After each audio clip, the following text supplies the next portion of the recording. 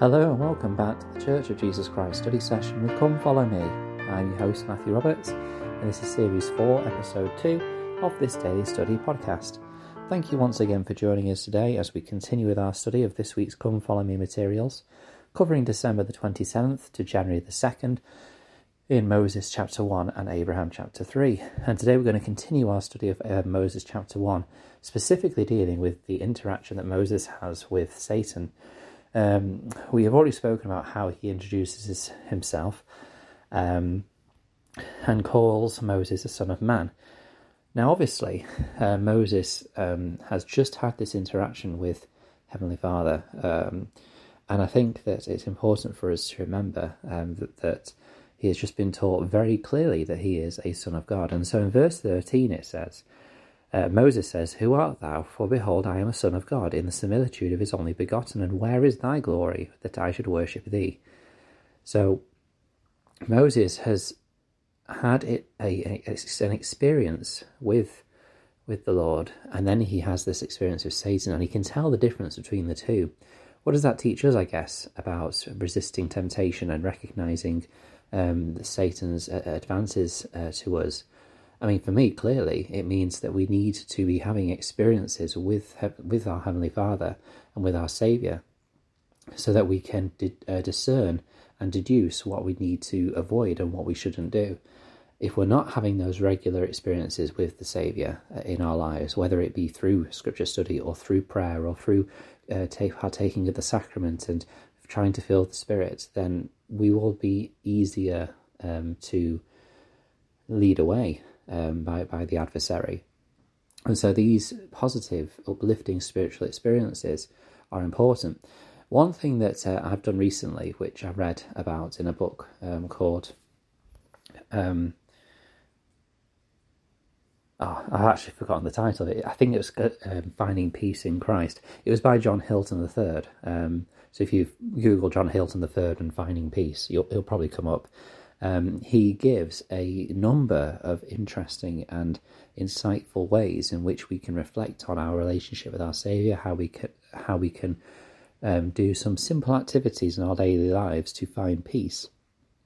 And one of those was to record down, similar to in Hebrews, where it talks about by faith, and then it lists like a number of things that happen in the Scriptures because of faith, such as Moses parting the Red Sea and various other things like that. He suggests writing our own by faith paragraph. So by faith, what miracles, what spiritual experiences that are memorable have you had in your life? And hopefully if you start recording those down, then you'll record ones down that you have after that point, because I'm sure that I probably had some spiritual experiences that maybe I've forgotten about. Obviously I remember a significant number that had an impact on me and that have taken place, and I've recorded those down now. But doing that as well as time moves on, with experiences that I will remember in the moment, I can record those down. If we do that, if we remember those spiritual experiences, our interaction with the divine, then when we come across temptations or suggestions to do something else that are not of God, then we're more likely to recognise it for the fake that it is. In verse 14, Moses explains how he knows that Satan is not what he says he is. He says, "For behold, I could not look upon God, except his glory should come upon me, and I were transfigured before him. But I can look upon thee in the natural man. Is it not so, surely? Blessed be the name of my God, for his spirit is not altogether withdrawn from me, or else where is thy glory? For it is darkness unto me, and I can judge between thee and God. For God said unto me, Worship God, for him only shalt thou serve. Get thee hence, Satan, deceive me not." In verse 17, we get a bit of an idea of where chronologically this visit of the Lord and Satan to Moses happens. In verse 17 it says, "And he also gave me commandments when he called unto me out of the burning bush, saying, Call upon God in the name of mine only begotten, and worship me." So we have there a bit of an idea that it happens after the burning bush episode. We also learn in this section that it happens before he reaches Egypt to help Israel get set free. So it's quite a short window there, and perhaps this is part, or a more fuller part, of the experience of the burning bush, because we know the Lord speaks to Moses one-to-one in that moment. And so perhaps this is a more full detail or more full account of that visitation. It continues on, and Moses says, and I love verse Moses is, because Moses is giving quite a long answer here to Satan. And in verse 18, he finishes by saying, I will not cease to call upon God. I have other things to inquire of him, for his glory has been upon me, wherefore I can judge between him and thee. Depart hence, Satan. I find this really interesting, that Moses, one of Moses' key drivers to reject the adversary, is obviously because he's seen the glory of God. He has seen the power and the difference between God and what is being presented before him now. And he also has other questions. He wants to find out more. And I wonder sometimes if in our lives we lose this, not desire as such, but lose this need to ask questions of the Lord. Perhaps we feel like our testimony is fairly strong where it is right now. Perhaps we feel like we know what we're doing and what our job should be and what our family situation we want to be and stuff like that. Perhaps things are going along as things should, and perhaps we lose that desire to have any questions answered. But really, we should always be asking questions, seeking to find out more, seeking more guidance and insight. And Moses clearly has that desire, and I wonder if that's one of the reasons why he was called as a prophet, because he wants to find out more. He wants to know what the Lord wants him to do. Now, in verse 19, this has clearly not worked, and so Satan then cries with a loud voice and rants upon the earth, and then he says, I am the only begotten, worship me. Now, he's first tried to deny Moses of his understanding that he is a child of God, and that hasn't worked. And so now he tries to deceive him and say that he is the only begotten.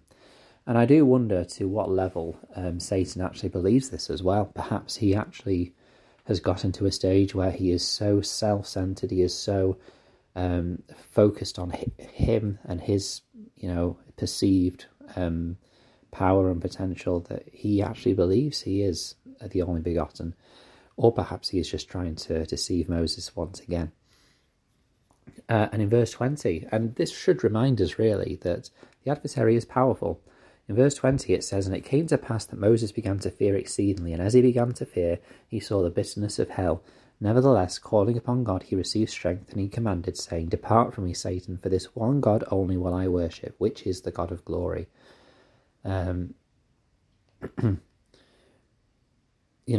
We should not, look at this experience with Moses from the adversary and say, we can take Satan, because we can't. On our own, we are powerless. And unfortunately, that is the case. And you see here that, he tells him to go the second time, but he doesn't. In verse 21, And now Satan began to tremble and the earth shook. But then Moses does what we need to do when we're trying to dismiss temptation and remove the adversary from our lives. Moses received strength and called upon God, saying, In the name of the only begotten, depart hence, Satan. And, he doesn't go quietly. In verse 22 it says, And it came to pass that Satan cried with a loud voice, with weeping and wailing and gnashing of teeth, and he departed hence, even from the presence of Moses, that he beheld him not. Now, we learn here that it is only through Christ that we can remove Satan's influence from our lives. We learn here that Satan has power. We learn here that Satan will try and deceive us with a number of tactics, ones which probably dig away at us, our own self-identity, the fact that we are we are children of a divine heavenly Father with divine potential. We also learn that Satan will not go willingly. He will not go easily unless we bring Christ into our lives. And how we do that, it may look different for all of us, but we need to bring Christ into our lives. We also learn that we can recognize Satan and his influences better if we are having constant communication and interaction with the Spirit, with our Saviour. We learn a lot from this dozen or so verses, and it's no wonder again why it tried to be removed by the adversary and his tactics. But we have it now in the full light of the restoration of the gospel. And consider what you learn from this interaction between Moses and the adversary. Tomorrow we'll continue and conclude Moses chapter 1 when the Lord returns again to him and gives more light and knowledge. Thank you very much for listening today, and until we meet again.